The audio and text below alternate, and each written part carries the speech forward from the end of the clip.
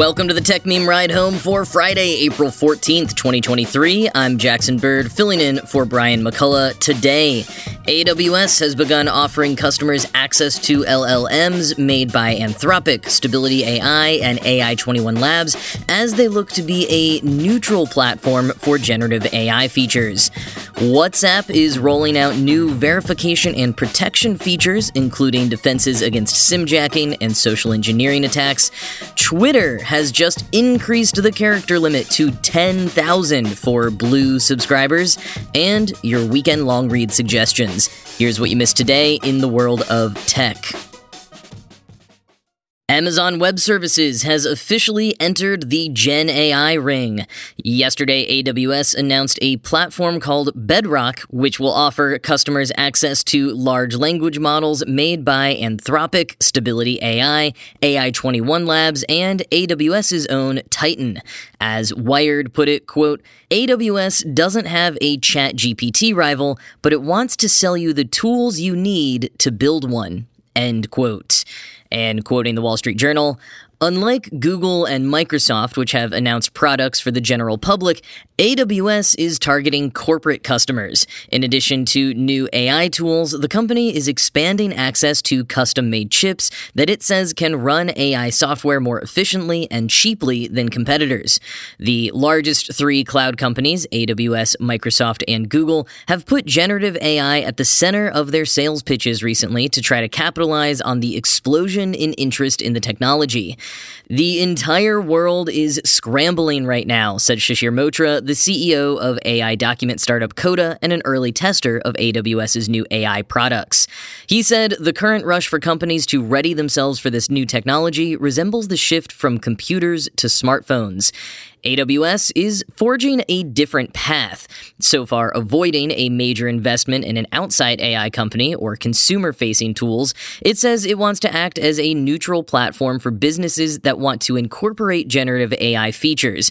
By not being tied to any one AI startup, AWS is marketing itself as the Switzerland of the cloud giants. AWS is selling access to multiple large language models, allowing companies to build generative features off more than one.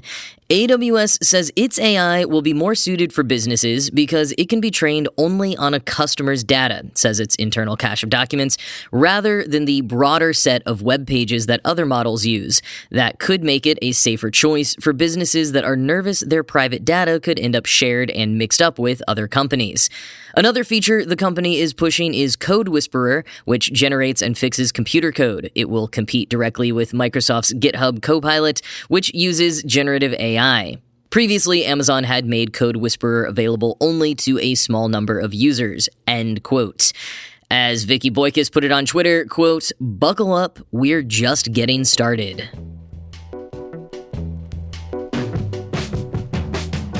In more verification news, yesterday I told you about LinkedIn's new verification features using employee email addresses, Microsoft Entra, and government IDs through Clear. Now, WhatsApp has announced a handful of new verification and protection features to thwart scammers, including defenses against SIM-jacking and social engineering attacks. First, there's a new registration check when you download WhatsApp on a new device. You might be prompted to use your old device to confirm that you want to move the account to the new one. This won't always happen, only if the company detects a suspicious registration attempt, and if you don't have access to your old device, you can request a second one-time passcode. Quoting Engadget, whether or not you decide to switch devices anytime soon, your WhatsApp account will be safer, thanks to the new introduction of new background checks. You won't need to directly interact with the verification features WhatsApp is adding. Nonetheless, the company says they will help secure your account against malware and better protect you if your WhatsApp is ever compromised. Separately, WhatsApp is also making it easier for users to verify their connection with someone is encrypted. Right now, verifying your connection with someone involves either scanning a QR code or comparing a 60-digit number, both of which you can find by tapping the encryption tab under a contact's info sheet. Moving forward, tapping the tab will automatically verify whether your connection is secure. The new features will roll out to all WhatsApp users in the coming months. In the meantime, if you want to do the most you can to secure your account, WhatsApp parent company Meta recommends you enable two-factor authentication and encrypted backups. End quote. Johns Hopkins cryptography professor Matthew Green posted a great explainer thread on Twitter, diving a bit deeper into key transparency and why WhatsApp's verification update is a big deal. Quoting Green, "In messengers like WhatsApp and Signal, you can detect attacks by having your friend compare a security code, safety number, or QR code using some other channel. Almost nobody does this. Even my cryptographer friends are like, nah, let's YOLO this one." One potential solution to this is key transparency. The idea of key transparency is that you, 1, publish a single hash that commits to every key or identity in the system at a given time, then people can, 2, compare their hashes to make sure the server is being consistent. This means that I can verify that the server is linking the expected public key for my identity, and now it will be very hard for the server to say something different, i.e. offer a different public key for me to anyone else. End quote. He goes on to explain how effective it is, but how substantial the engineering lift is. Quoting again, "Proposals like key transparency don't address every one of these attack vectors, but they signal very loudly that developing further attacks in this direction probably is not a great investment." So the major signal we're getting from WhatsApp and from Apple a few months ago is that they intend to make secure messaging as safe and private as they possibly can. These systems are important, and they will invest in blocking even sophisticated attacks. End quote. Twitter officially announced last night that they have upped the character limit to 10,000 characters. If you are using Twitter Blue. It will also include bold and italic text formatting. No more all caps or asterisks to indicate emphasis. Quoting The Verge, "The announcement comes just weeks after the character limit for Twitter Blue was first bumped up from 280 characters to 4,000 back in February, with the latest increase and additional formatting features seemingly designed to help Twitter compete with newsletter platforms like Substack, which has recently found itself in Elon Musk's crosshairs. This isn't the first time Twitter has introduced long-form writing features. The company, under previous leadership, was testing a new notes feature for writers and had previously purchased the Review newsletter firm in 2021, which served as a rival to Substack. Both of those programs were later scrapped by Musk. Twitter isn't being subtle about its intentions to rival services like Substack. The company recently rebranded its Super Follows feature, which allows users to subscribe to individual accounts to access exclusive content, to subscriptions, advertising it alongside the new character limit and formatting options as a means for creators to earn income directly through Twitter. Musk also promised that Twitter wouldn't be taking any money creators make through subscriptions for the next 12 months. Monetization through subscriptions is currently only available to users in the US. Twitter has an uphill battle to fight if it wants to shirk its legacy as a short-form blogging platform. While some creators have expressed an interest in the new long-form features, many everyday Twitter users appear reluctant to read beyond the platform's text snippets. Data reported by The Information also indicates that Twitter Blue is struggling to attract subscribers, with the service estimated to have around 290,000 global subscribers, just 0.1% of the roughly 250 million daily active users reported by Twitter last year. End quote. And just to give you a sense of scale on the character limits here, a 15-minute episode of this show, read by me, is about 2,300 words. Brian goes faster, so he packs in more like 2,500 words. In a recent script, those 2,300 words equated to about 12,400 characters. So you can think of 10,000 characters as text that would be almost as long as this show to read. If you did text-to-speech on a tweet that made use of the full character limit, it would be almost as long as an episode of this show. That is a long tweet. I'll also add here that the character limit on Substack Notes, while not publicized, their FAQ just dares you to hit it, is just over 4,000 characters. At least that's how many I was able to cram into a post. Did Substack settle on just over 4,000 characters for their notes because, at the time, that was the maximum anyone could tweet, even with Twitter Blue? Did Twitter up the limit in response to Substack notes? Maybe trying to make tweets themselves replacements for full newsletters? After all, 10,000 characters is more than enough for most people's newsletters. Will any of it actually have an impact on one company over the other? I guess we'll see.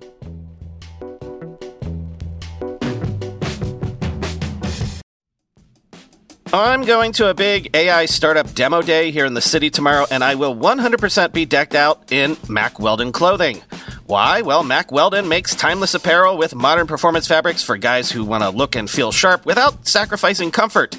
Mack Weldon clothes are designed to fit your style and the demands of modern life. They look like regular clothes, but feel like the latest in modern comfort. They're the go-to choice for guys who want to look great without even trying.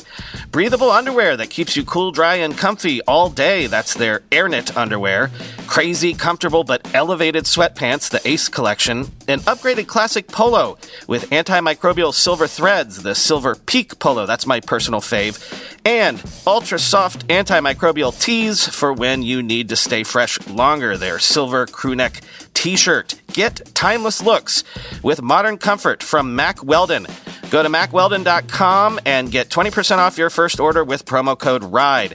That's MackWeldon.com, promo code RIDE. Lumen is the world's first handheld metabolic coach. It's a device that measures your metabolism through your breath. And on the app, it lets you know if you're burning fat or carbs and gives you tailored guidance to improve your nutrition, workouts, sleep, and even stress management. All you have to do is breathe into your Lumen first thing in the morning, and you'll know what's going on with your metabolism, whether you're burning mostly fats or carbs. Then, Lumen gives you a personalized nutrition plan for that day based on your measurements. You can also breathe into it before and after workouts and meals, so you know exactly what's going on in your body in real time, and Lumen will give you tips to keep you on top of your health game. My wife and I are currently on parallel get healthier, get thinner regimens and have found Lumen incredibly useful as a guide because your metabolism is at the center of everything your body does. Optimal metabolic health translates into a bunch of benefits, including easier weight management, improved energy levels, better fitness results, better sleep, etc. So if you want to take the next step in improving your health, go to lumen.me and use RIDE to get $100 off your Lumen. That's lumen.me and use RIDE at checkout for $100 off. Thank you, Lumen, for sponsoring this episode. And now it is time for your weekend long read suggestions. First up, from Nate Rogers at The Ringer, a profile on weird Twitter patron saint Drill. Real name, as exposed 6 years ago, Paul Dockney. To many people, he's still pretty anonymous, so much so that I couldn't find a video with his last name being said aloud, so apologies if I am mispronouncing it. If you are a fan of Drill, this is a fascinating pulling back of the curtain, and if you have no idea who or what I am talking about, strap yourself in. Quoting The Ringer, "To most people, he is nothing. Show the unaffiliated some of his posts, and they will likely just generate confusion and possibly anguish. But to a large sect of the very online, he is king, the undisputed poet laureate of shitposting, the architect of a satire so effective that it has become impossible to tell when Drill stopped mocking the way people speak online, and when we instead started speaking like Drill online. For almost 10 years, he was entirely anonymous. Like a decent number of the people in the so-called weird Twitter scene that Drill is still vaguely a part of, he doesn't use his real name on the account. But as time has gone on and his popularity has grown, it's become nothing short of miraculous that he's kept up the mystery. Still, over the years, some of his digital curtain has begun to part, largely spurred by his being doxxed in 2017 when his identity was revealed to supposedly be that of a man named Paul. The character of Drill is fluid, but taken as a whole, the blurry image starts to come into focus. It's that of an easily agitated, overly confident, wildly crass, IBS-ridden middle-aged man thrashing away on a computer, probably a PC. He speaks in outlandish non-sequiturs and engages with brands with unreasonable love and hate in equal measure. He is the dark, democratic promise of the internet, that anyone can use it to broadcast their opinions at any time, fulfilled. I just go back to how specific and unique it is, comedian and actor David Cross told me. There's nobody quite like him, and it perfectly encapsulates that Twitter dialogue. When I asked Dockney whether the type of person he's satirizing is more common now or merely more visible, he said, I think there's just so many of those minds out there that we can only see because of the internet. In the 1920s or whatever, there were just as many dumb, crazy people who only met like 4 people in their entire life and just died in obscurity. He noted that he appreciates that the site records this interesting snapshot of all the insane people who exist in the background and just post. It was one of the only moments when he had anything remotely complimentary to say about Twitter. End quote. A chunk of the article is about Dockney trying to find his place in the arts and entertainment realm. He's self-published books and had an Adult Swim show. The article talks about how people are still figuring out how social media works in the artistic realm. I would argue that a lot of people like Drill and younger folks have figured out how art works on social media. The professional entertainment and marketing worlds just haven't figured it out yet. So you get a lot of real weird artistic geniuses kind of languishing away in obscure corners online. I like Dockney's comparison to how there were kind of out there folks like his Drill character in every era before social media, because I think that applies to Dockney himself. A lot of the artists making some absolutely bizarre stuff online right now might have applied that genius to more traditional media in the past. Like, you want to tell me Da Vinci wouldn't have made the most off-the-wall memes and animations? We just have different tools now. Anyways, next long read suggestion, dovetailing a bit from the AWS news today, from Sharon Goldman at VentureBeat. With a wave of new LLMs, open source AI is having a moment, and a red-hot debate. Now first, this commentary from Brian, quote, open source is having a moment with the rise of the LLMs. It's literally like the dream of the 90s is alive in AI. But there's a larger question here. Are LLMs going to turn this AI stuff into commodities? And will open source get us to that place? And if we get there, is that good or bad? End quote. So, quoting from VentureBeat, the latest wave of open source LLMs are much smaller and not as cutting edge as ChatGPT, but they get the job done, said Simon Willison, an open source developer and co-creator of Django, a free and open source Python-based web framework. Before Llama came along, I think lots of people thought that in order to run a language model that was of any use at all, you needed $16,000 worth of video cards and a stack of 100 GPUs, he told VentureBeat.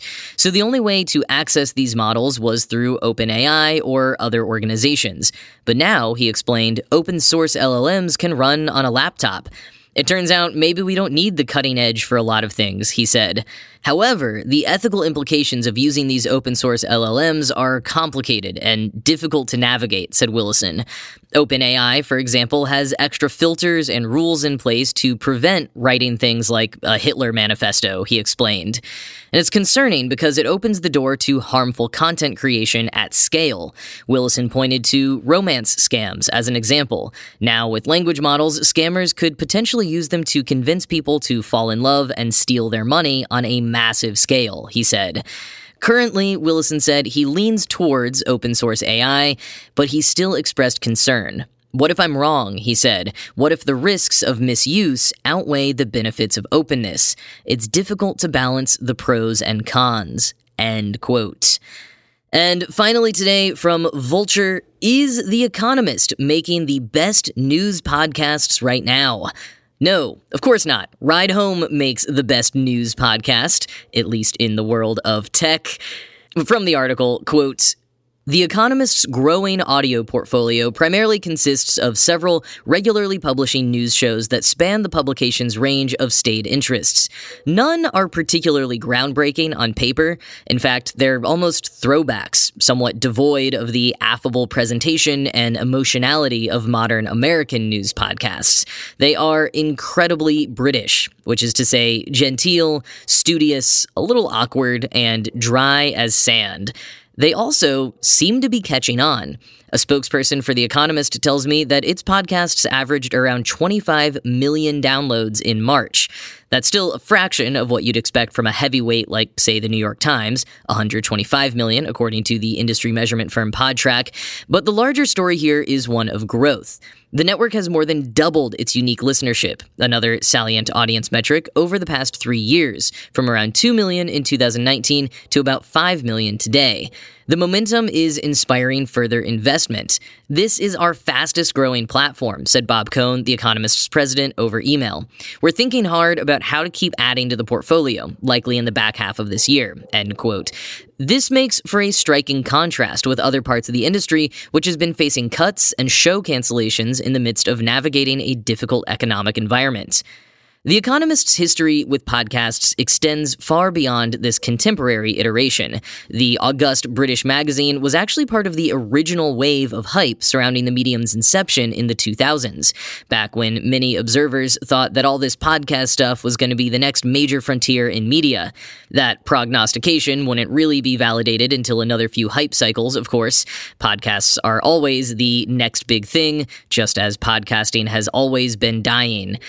The Economist's modern podcasting era earnestly began in 2019 with the launch of The Intelligence. Like the publication as a whole, its entry into the daily news genre is heavy on analysis and proudly esoteric. There's something distinctly appealing about the somewhat unmodern nature of The Economist's podcasts. This might simply have to do with how it breaks from much of the contemporary news podcast environment, which tends to interpret the podcast medium's oft-touted intimacy by collapsing the gap between the show and the listener. You're conditioned to develop a feeling of closeness with a daily news podcast and its hosts. In style, there's often a lot of hand-holding, informationally and emotionally. This framework of news communication is understandable within the modern American context, reflecting a public service-driven desire to meet as many listeners as possible on their level. But there are ways in which it can sometimes be off-putting, even condescending. In contrast, The Economist's podcasts are pleasantly aloof, even indifferent. Rather than broadly calibrating for whatever common denominating level of knowledge listeners might have with the subject matter, they often project a sense that it's less about them meeting people where they're at than it is about people meeting them at theirs. End quote. As a fan generally of The Economist, and particularly their podcasts as a free alternative to subscribing to their text articles, I think Nicholas Quah at Vulture gets it exactly right. I started reading The Economist in high school because it felt challenging to me. I had to look things up as I read. Of course, there is something to be said for meeting people where they're at, but not all media available to us needs to do that, and I'm grateful for the ones that push us a little further.